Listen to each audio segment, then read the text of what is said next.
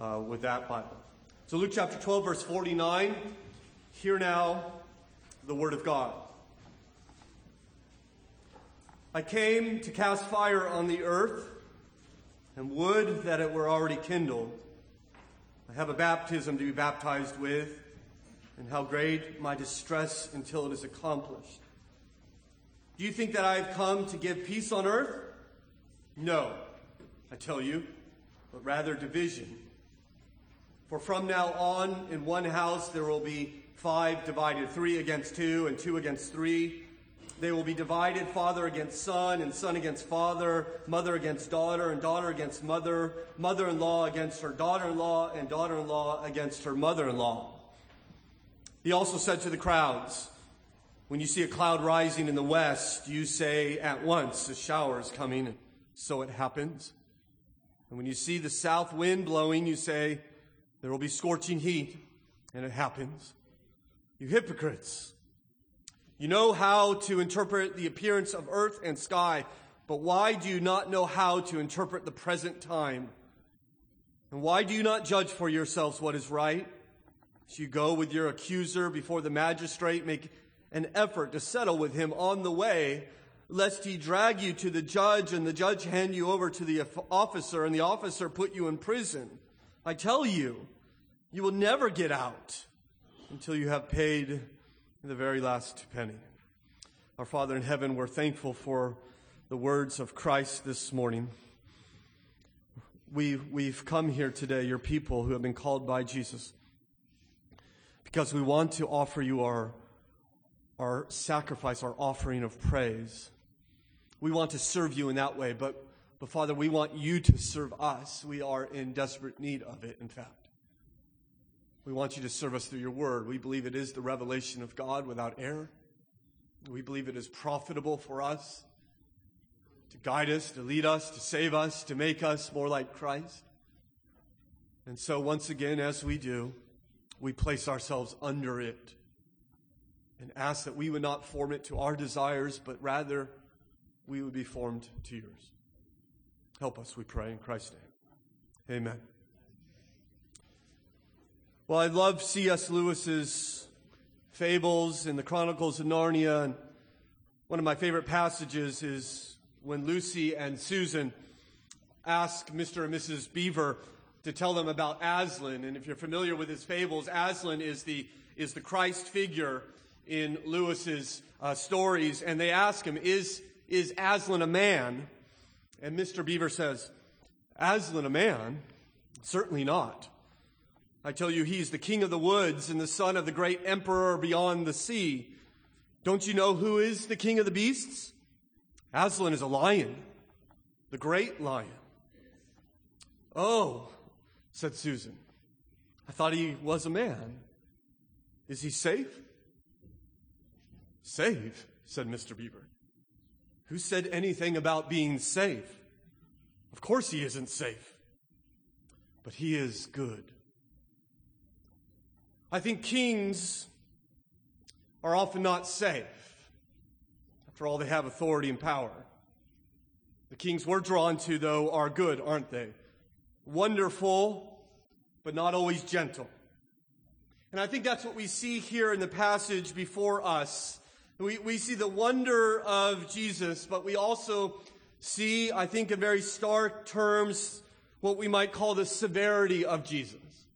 And to be honest with you, I found this passage very difficult to get my arms around, to discern what the Lord wanted me to teach and how to explain it. It's almost like you've gotten on a horse that is much too fast for you and much too big, and you want to take it someplace, but God will not let you. The horse won't let you ride it, just driving you to a place. And there are times in studying this passage, I spoke to our father, and I said, am I really supposed to say that?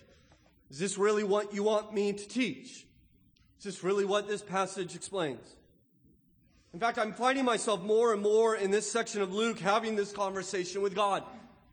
We are in what many have called the travel narratives in Luke's gospel, and early Luke is wonderful, isn't it? We call it the Galilean springtime. Everything's beautiful and sunny and flowery, and Jesus is performing miracle after miracle, and it's just these beautiful crowds coming to him, and his ministry is growing and growing, and they all keep asking this man who has great compassion and power, who is he? Who is he? And finally in Luke 9 we find who he is. He's Christ. He's the promised one. He's the Messiah, the Savior, the Son of God.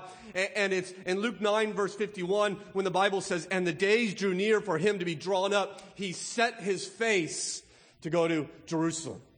And he begins to travel, leaving Galilee in the north, down to Jerusalem in the south. This is the travel narratives, and it's in these passages, as people follow him literally, he begins to teach them what it means to be his follower, what it means to be his disciple. And therefore, in the middle of Luke's gospel, we don't see many miracles anymore. That's not the point. We've already established who he is. We receive much of his teaching here, many of his parables here, and his teaching is not easy. Last week we saw that we are to watch and be faithful for his return, and if we are unfaithful stewards, Jesus said, I will cut you to pieces and assign you in a place with the unfaithful. That's hard to hear. And even today we see him continue to speak of his return in the context of fiery judgment. He is urgent warning to find shelter before he comes. And in the midst of it, we learn about his agony. We see that Jesus is under enormous stress, which he's living every minute of his life. In fact, I think what you see here is not the popular understanding of Jesus. What I mean by that is if you were to ask somebody, maybe even in this room, hey, tell me about Jesus, you probably would not hear them say, oh, he's the one who can't wait till he brings fire upon the earth. You probably wouldn't hear them say, oh, he's the one who came to divide families, even father against son and mother against daughter. And it's because of these teachings that you see there was always these two reactions to Jesus, right? People either loved him or they hated him, right? Many thronged to him, and others plotted his death. Today, what's unfortunate is many people know about Jesus, and they neither love him or hate him. They find him sentimental, like he's a Hallmark spokesman, ready to give you an inspirational thought whenever you might need one, right? They find Jesus boring. I will tell you, I think based on the authority of God's word, you don't find a single character in the Bible that ever found Jesus boring. Right? If you find Jesus boring, you haven't met the real Jesus. I don't think you'll find him boring this morning. I hope. May God help us. But he will challenge us. In fact, let me reintroduce him to you this morning as we consider the severity of Jesus. First seen in the fact that Jesus offers costly love. Jesus offers costly love. Verse 49, he says, I came to cast fire on the earth, and would that it were already kindled. When he refers to fire bringing upon the earth, he is referring to judgment. The Bible constantly refers over and over again to the judgment of God on the day of the Lord as a day of fire. For instance, Isaiah 66, the Bible says, the Lord will come in fire, and his chariots like the whirlwind, to render his anger in fury, and his rebuke with flames of fire. For by fire will the Lord enter into judgment. 2 Thessalonians chapter 1. The Lord Jesus is revealed from heaven in flaming fire, inflicting vengeance on those who do not know God and on those who do not obey the gospel of our Lord Jesus Christ. Or consider the Gospel of Luke. So earlier when we started our study, John the Baptist said, I baptize you with water in Luke 3. But he who is mightier than I is coming, and he will baptize you with the Holy Spirit and fire. Well, what does that mean? What does it mean to be baptized by fire? Well, he goes on and says, his winnowing fork is in his hand to gather the wheat into his barn, but the chaff he will burn with unquenchable fire. And so when Christ speaks about, I want to bring fire upon the earth, it's very clearly saying, I want to bring judgment down upon the earth. The winnowing fork is in his hand. He comes again in flaming fire. Now, the question I have is, why is the judgment of God referred to as a fiery act? Right? Is it hot? Right? Is it painful? What about the judgment of God is fire-like? Well, you think about what does fire do? And of course, fire does many things, but fire does two things that I can think of in particular for this context. Fire either cleanses or it consumes, right? And it all depends upon what it's interacting with. So, for instance, in the Carn house,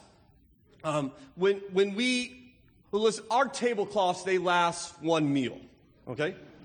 Half the food either ends on the floor to feed the dogs or on the tablecloth or often on each other, right? And so if you're ever eating with the Carns, just to let you know, you're in the splash zone, okay? And you don't wear nice clothes because you're going to get something on you. That's what, and so the tablecloth lasts one meal, and so we have to cleanse the tablecloth. Do we do so with fire? No, because it would consume it. So we find other ways to cleanse it.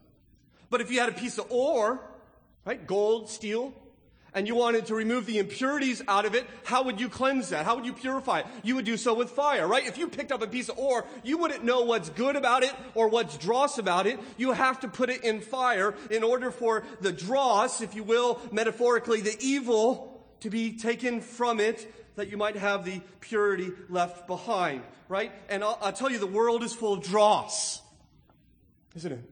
Full of suffering and evil and decay and oppression and injustice, and Jesus is coming to cleanse the world with fire. And what will remain will be purity and love, and there will be no more sorrow or sadness or death or decay or oppression or injustice, just beauty and majesty and love and peace and glory in this new earth. And he's not going to just do it to the earth. The Bible says he's going to do it to people who live upon the earth. And some people will be purified, completely glorified, the Bible says. And all the evil from us will be taken out of us, and we will finally be made like we are supposed to be, a perfect, beautiful reflection of our Creator. Others will face eternal damnation when he comes. That's what he's bringing. Some will be cleansed from their iniquities. Others will be consumed. Is he safe? No, he is not safe. Is he good? He is. Perfectly good, right? He is both wonderful and severe. And you may say, well, okay, I get the severe part. It sure doesn't sound wonderful to me. Well, let's just think about that for a moment, right? When we think about judgment, of course, especially in 21st century America, we kind of rebel against it. That's our culture. Jesus does not, clearly. At least you have to agree with that. Verse 49, he says, I came to cast fire on the earth and wood that are already kindled. He's yearning for it. And I believe if you would actually think for a little while about justice and about judgment, that you would probably find yourself yearning for it too. And just think about all the bloodshed in this world. Think about all the widows and the orphans that are ground into the mud. You think about the genocide and the oppression and the injustice. You think, does crime really pay? Well, I say with all deference, consider your presidential candidates. Right? I'm not sure they got to their point in their life because of the kindness and generosity in their hearts. I look around and I see corruption and I see oppression and I see people getting ahead because they use other people. And in fact, you think, why even work for justice? Well, if we're all going to die, if there is no final accountability, if in 100 years they'll all forget our names, they'll never know we're here, why even work for it? If there is no judgment day, injustice wins. We need justice. We need the day of the Lord. In fact, this is how the church grew. How did a handful of Jews in a hick corner of the Roman Empire change the very culture of the mightiest empire on the world? How? With no wealth or power or education, how do they change it? They changed it because they had lives that attracted the masses, that they might hear their message. And there was two characteristics in the early church that secular historians have identified as the reason why people came to them. Love for enemies and joy in suffering, right? And so when the plagues would hit the Roman cities And everyone would leave except the dying in the streets and the Christians. And they stayed there. And they cared for the dying, even if that meant they caught the plagues, right? Or when the Christian was robbed or killed or thrown to the lions, there's not a single historical event, a single historical account about another group of Christians rising up and attacking that city. For 300 years, there was no retaliation whatsoever. Why? Because they trusted that to God, that God would bring that judgment was for him, and so that they can live with forgiveness and sacrifice and even joy in the midst of suffering. In fact, I would suggest to you, if there is no judgment, how do we even know something is wrong?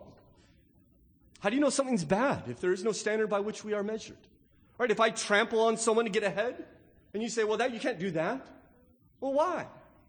Well, why do you say I can't do that? Who gives you the right to tell me what I can or cannot do, right? Look around in this world. Is this world not a violent place? There's violence all over the place, right? Survival of the fittest. If I trample on you to get ahead, that just means I'm stronger and you're weaker. Why in the world is that wrong? Unless there is a standard by which we must be measured. That standard is the holiness of God, and Christ will come and judge all of creation by that standard. And we need it. In fact, I would suggest, Tim Keller often says, if there is no judgment, what hope is there for the world? But then he adds, but if there is judgment, what hope is there for me? Right? Because the problem is the evil's just not out there, it's in here. Isn't it? I mean, I don't even keep my own standard. Do you? If I don't keep my own, how can I keep God's? So how can we have hope in light of judgment? Well, Jesus says, I've come to bring fire, and, notice this, verse 50, I've come to be baptized. You see that? I have a baptism to be baptized with, and how great is my distress until it is accomplished. Here Christ opens up to us.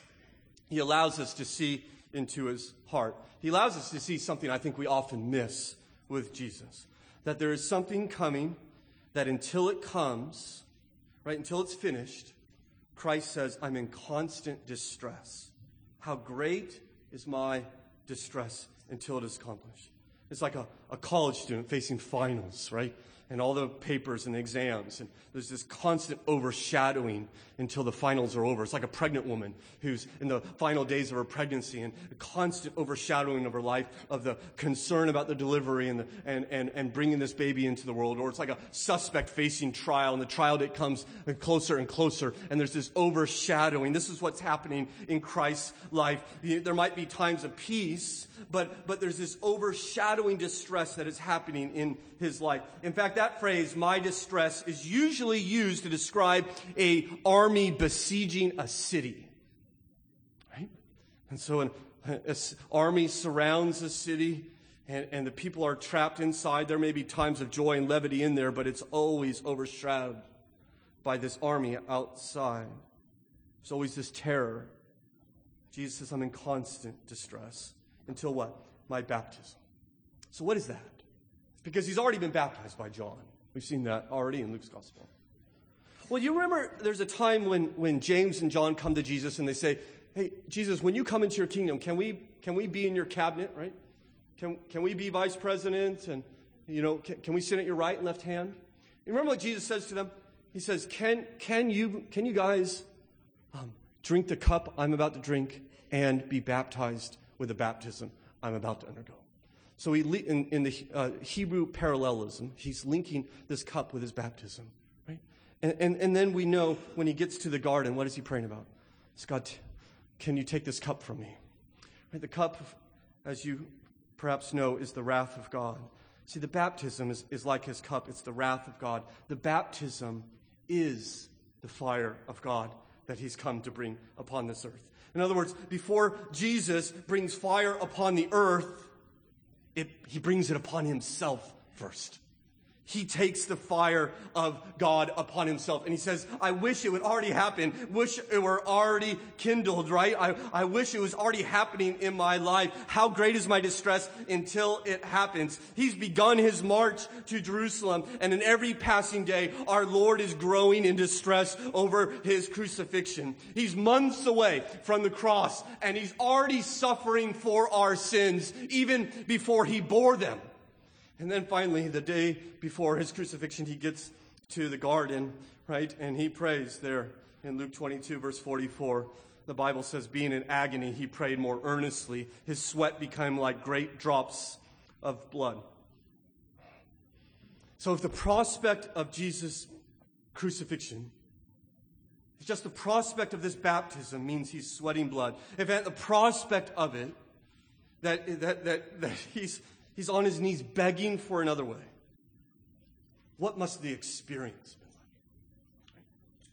If just the prospect of the baptism is enough to send the eternal Son of God into shock, if just the prospect of it is enough to nearly kill him from the stress, what was the actual experience of receiving the fire of God upon himself really like? And yet he was willing to take it so you wouldn't have to. You don't have to. He took it upon himself. He came first not to bring justice, but to bear it. He came not with a sword in his hand, but a nail in his hand. He took our place upon the cross, taking our punishment that our sins deserve, so that when he comes back, he could destroy evil without destroying you and I. I tell you, this is the love of God. You need to understand, if you want to understand the love of God, you have to understand the judgment of God in which Christ was willing to bear, that he would take the very fire of God upon himself for you. This is the love for which you were made to find your fulfillment. The love of Christ is what you are made for. And I don't know how many people have all the ambitions in life and reach the pinnacle and check all their boxes and meet all their goals, and they look at all they have accomplished and they say, is that it? Is that it? Is that all I've been giving my life to? So we're not made for that. We're made for the love of Christ. You can't outwear this love. You can't get past this love. It's a love which went to the cross to bear the fire of God for you. You need to receive him for it. And if you realize this, if you come to Christ because he has borne your punishment, please know that it will cost you. Right? He's worth it, but it's going to cost you. It's going to bring division. Consider, secondly, that Jesus brings division. Verse 51. He asks a question. Do you think I have come to give peace on earth? Right? And we would, of course, all answer, yes. That's exactly what you came for. Right? Do not the angels say when you were born, and peace on earth? I mean, did you not heal people and say, go in peace? Did you not send out your apostles and say to them, you say peace to this house? Right? How beautiful are the feet of those who proclaim peace? As far as possible, live at peace with all people. So yes, Jesus, we expect you to bring peace on earth. That's what you came for. But finish verse 51. No, I tell you, but rather division. So what does that mean? Because clearly we have all these passages that say, yeah, peace, he brought peace. But now he's saying, no, I brought division. Well, of course he didn't come to bring division between us and God, right? We don't need any help with that. We're good at that, right? He came to reconcile us with God. He came to bring peace with us with God. Romans 5:1. We have therefore been justified by faith in God through Jesus Christ. Therefore we have peace. Right? Romans 5:1. He came to give us the peace of God. He also came to give us that's peace with God. He came to give us the peace of God. Philippians 4. You know that passage? Verse 6. Do not be anxious about anything, but in everything with thanksgiving present your requests to God. And what? And the peace of God, which surpasses all understanding, shall guard your hearts and minds in Christ Jesus. He came to give us peace inside, but though we might have peace with God and we might have the peace of God, notice that we may not have peace with one another. There will be division on this earth. In fact, you see that there in verse 52, how we will be divided. For from now on in one house there will be 5 divided, 3 against 2 and 2 against 3. They will be divided, father against son, and son against father, mother against daughter, and daughter against mother, mother-in-law against her daughter-in-law, and daughter-in-law against her mother-in-law. Right? See, if you have in-law issues, it's biblical, right? You see, right? So he's come to divide. Not that he's not advocating division, but he's come to select a people for himself. He's come to separate us for himself. And once we become passionate about Christ, there is going to be conflict with those who are not passionate about Christ, just as we saw happen with Jesus. Now beware, therefore, of those people in our world who are running around shouting peace, peace. All we want is peace, and willing to sacrifice truth in order to achieve peace. There are thousands of well-meaning religious leaders who are saying, let's set truth aside so that we can have peace with one another. For instance, Jim Carrey on 60 Minutes. Not that he's an expert on anything, except making you laugh perhaps, but he says, I'm a Buddhist, I'm a Muslim, I'm a Christian, I'm whatever you want me to be. It all comes down to the same thing. You see, the heart desire out of that is, let's just get along, let's just have peace, let's put what divides us aside and have peace. But the problem is, the thing that divides us is Jesus. I can't put him aside. He is divisive. He divides even in the family. And the reason is, as I've shared with you in the past, is no one ever taught like Jesus. All religious leaders say, what you think about me doesn't matter, just believe this. Right? I'm not important, this truth is important. Jesus comes and says, I am the truth. Right? What you believe in me determines everything. Right? No one ever said that. Every other religious founder always said, don't worry about me, just love God, just follow God. And Jesus says, you must love me above everything. And it's just not religious founders. It's every imam, every rabbi, every pastor, every prophet, every scribe. Every single one of them always says, I don't matter, this truth matters. Except one person named Jesus. Of the 10 million credible religious leaders, he is the only one who walked upon this earth and says, what you think about me is the most important reality. If I don't know you, you can't enter the kingdom of God. Whoever believes in me will not be condemned. Whoever doesn't believe in me is already condemned. Right? Luke 14:26. We'll get there in a couple years. But he says that, listen, if you don't hate your father and mother and son and daughter and even your own life, you are not worthy to be my disciple. Who talks like that? Can you imagine if you came here this morning and said, listen, guys, if you don't love me above all things, if you don't love me more than your children, you are not worthy to hear me preach. Right? Then what would you say? Oh, tell me more. No, you would flee the building, hopefully, right? Because the Kool-Aid's coming out in a little bit, right? And you don't want to be there for that part of the service, right? That's crazy. Who talks like that? Jesus does. Only one who ever did, right? He said to the rich young ruler, what must I do to inherit eternal life? He says, sell everything and come follow me. I must be more important than everything. Nicodemus wants to talk theology. Jesus says, okay, enough of that. You need to believe in me, otherwise you're dead man. He says, eat my flesh, drink my blood. I should be your meat and drink. It's always, always, always about Jesus. And because it is, he divides, right? You either believe he is who he says he is, or you treat him as some crazy egomaniac. But you can't just admire him, right? You say, I don't do either. I don't treat him as a crazy egomaniac, and I don't treat him as the Lord. I'll tell you, you haven't met the real Jesus. You have this silly Hallmark Jesus that you want to keep in the corner. That's not the real Jesus. You either have to hate him or you must surrender to him. He divides. There will not be peace on this earth until the Prince of Peace reigns perfectly upon this earth. And I'll tell you, it's painful, isn't it? Some of you know exactly what this is like, don't you? You know what it's like to be divided in your family because you follow Jesus. And that hurts. The wonderful thing is that Christ gives us new fathers and mothers, doesn't he? 100-fold, he tells us. We're to be family to each other here. We're to cultivate those relationships within this church family. But even beyond that, we're to continue to love our biological family. I was informed by my children on August 25th that it is 4 months till Christmas. Right? Which is not what I wanted to hear. Right? I will be with family on Christmas, and you will be with family on Christmas. And how are you going to do that? Right? You go with a prayerful. You can't do this without praying. Maybe you've tried, and I can't succeed. You need to pray. God, help me. I want to love them. I want to love them where they're at. I want to absorb all their nonsense and hurtful comments and return it with love. I want to set aside any expectation of how I think they should act towards me and just keep loving them like Jesus did. Right? Jesus loved them. We want to seek unity through Christ. But quite often there's division. There's a cost in following Jesus. But friends, how much greater is the cost of not following Jesus? As you see, thirdly, Jesus demands a decision. Verse 54.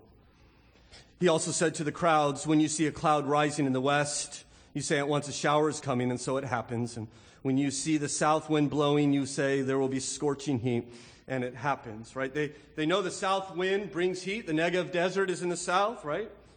Growing up in California, we had the Santa Ana winds that come in from the northeast. We knew it was going to be a hot day.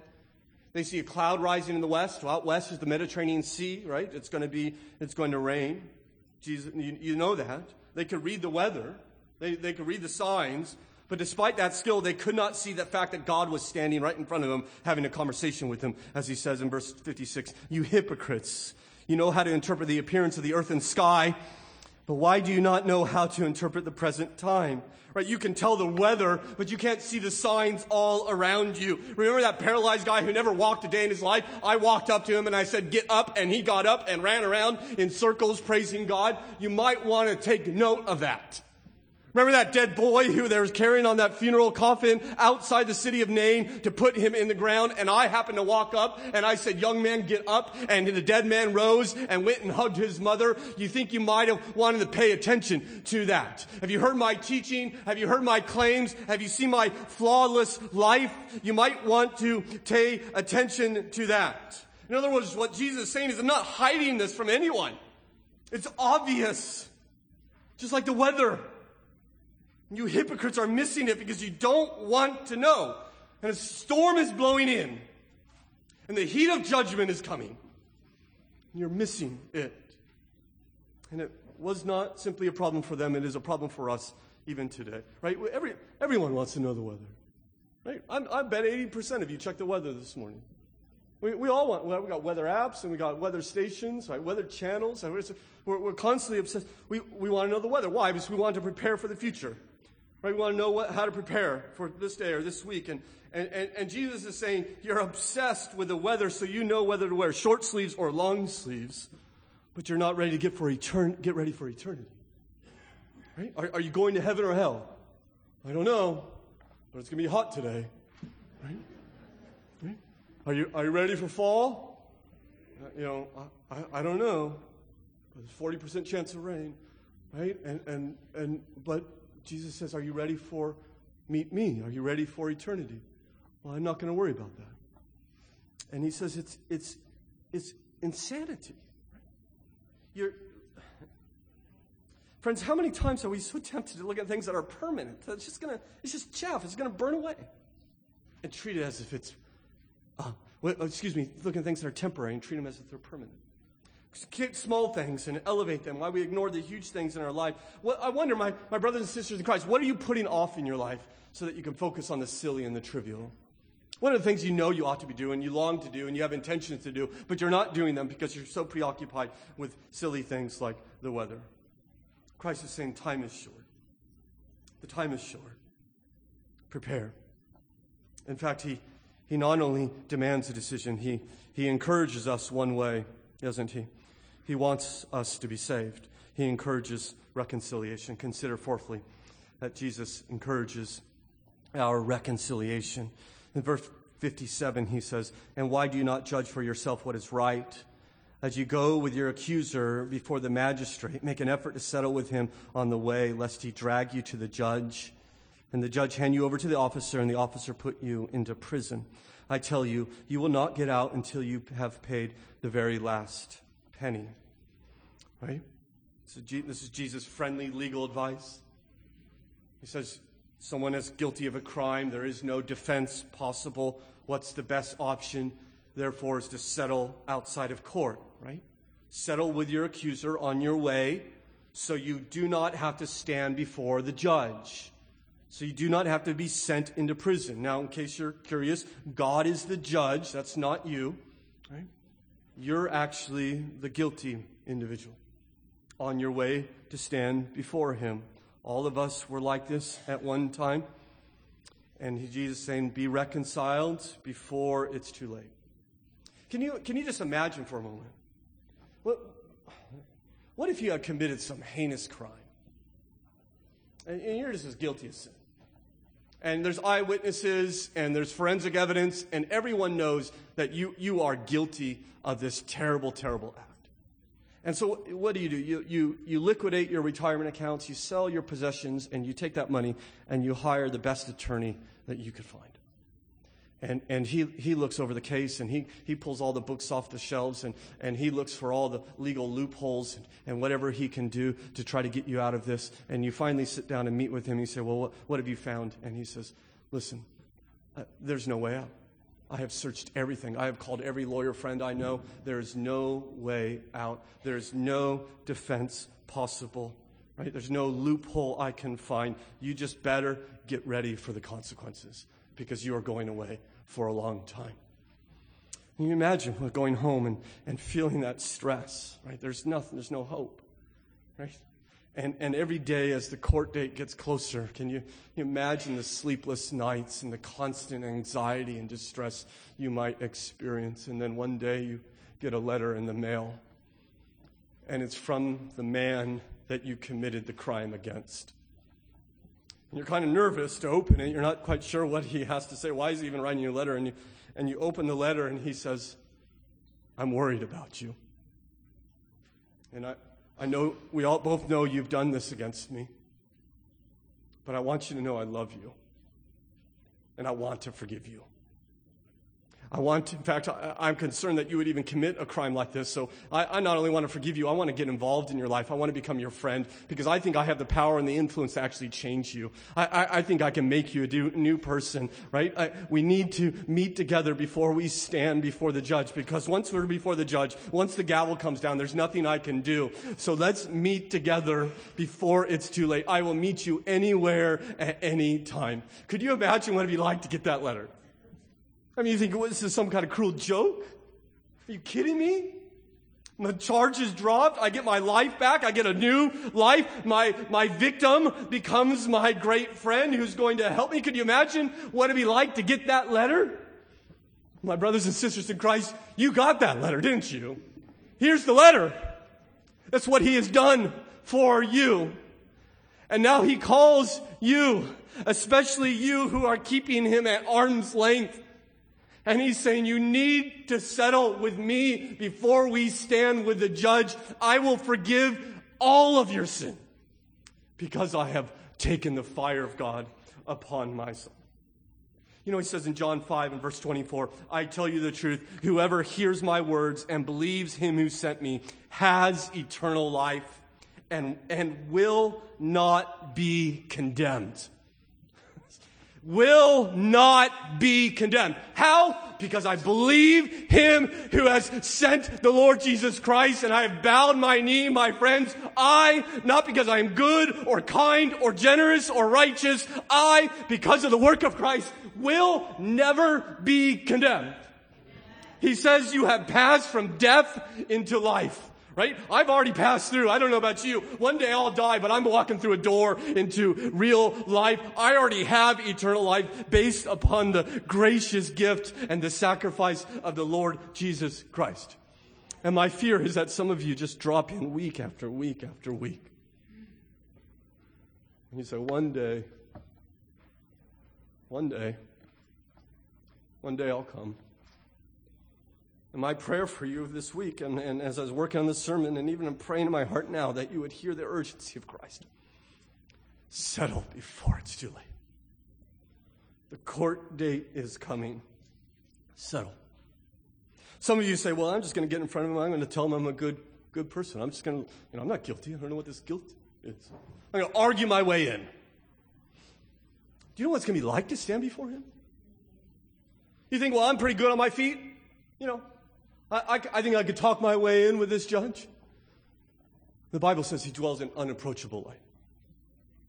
He's not some old man sitting in a recliner who wants to talk about some of the bad things you've done. He sits upon a throne. Book of Revelation says there's fire and thunder and lightning around it. The angels cover their face in his presence. There are 100 million angels bowing in adoration. When you stand before him, it'll be like nothing you've ever imagined or experienced. You won't say a word. You will fall upon your face. You'll fall before that judge. And Jesus says, we can get out of this if you will come to me. Maybe even now, some of you think, okay, I got to settle with him.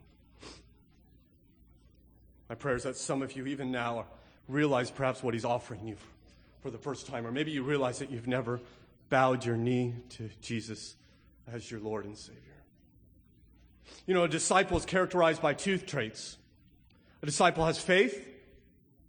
That is, a disciple has received by faith what Christ has done for him.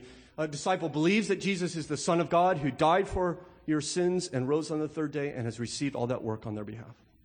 A disciple is characterized by faith, and a disciple is characterized by repentance. That's submission, right? That's Jesus is my Lord. I bow my knee. I live for you now, Lord Jesus. That's why the Bible says in Romans 10:9, if you confess with your mouth that Jesus is your Lord, that's repentance, and believe in your heart that God raised him from the dead, that's faith, you will be saved. If you'll just bow your head just for a moment. We're not going to do anything weird or strange. But my hope and prayer is that there is one here who will now, by the work of Holy Spirit in their heart, settle with the Lord Jesus Christ. If you're willing to do that, you will perhaps pray something like this in your heart. Jesus, I believe you are the Son of God who died for my sins and rose again. I believe you took the fire of God upon yourself so I would not have to. You say that to him right now. You would say to him, Jesus, you are now my Lord, and I surrender. I submit my life to you. You would pray to him, Jesus, you are the Savior, and I cannot save myself. Save me by your grace right now. Perhaps there's one for the first time in their life will pray that prayer, asking for God to save him or her. If you pray that prayer, you'll see a change in your life. You could raise your heads. If you prayed that prayer and you meant it, you will tell someone today. Jesus says, if you're ashamed of me, I'm going to be ashamed of you. If you prayed that prayer, you'll find yourself drawn to reading the Bible and to talking to God through prayer, though you might find it challenging. You'll feel an impulse in your heart. If you prayed that prayer, you'll be baptized. Right? Because that's the first command of the Lord. You can't say, you're my Lord, but I'm not going to obey your first command. My hope is that you will, if you have prayed that, you'll find me perhaps today, or one of our elders, or maybe someone who brought you here, and say, I need you to know I just prayed for Christ to save me. It'll change your life forever. And for those of us who have of course, been following Christ for some years, we have this meal before us this morning. And my hope is that as we take this meal, we come with just overflowing, or maybe to use a phrase that Mark taught us today, unrestrained gratitude. Right?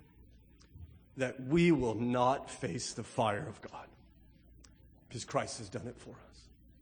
The reason why we won't is because he broke his body and he spilled his blood for our sins. And as we hold this cup and hold this bread, as we wait for everybody to take this meal together, we would perhaps remember that Jesus also held the cup, but his cup was the cup filled with God's wrath, and he was baptized with fire so that you and I can have eternal life with him. There might be gratitude welling up in our hearts. In fact, let us pray quietly now as we prepare our hearts for this communion meal.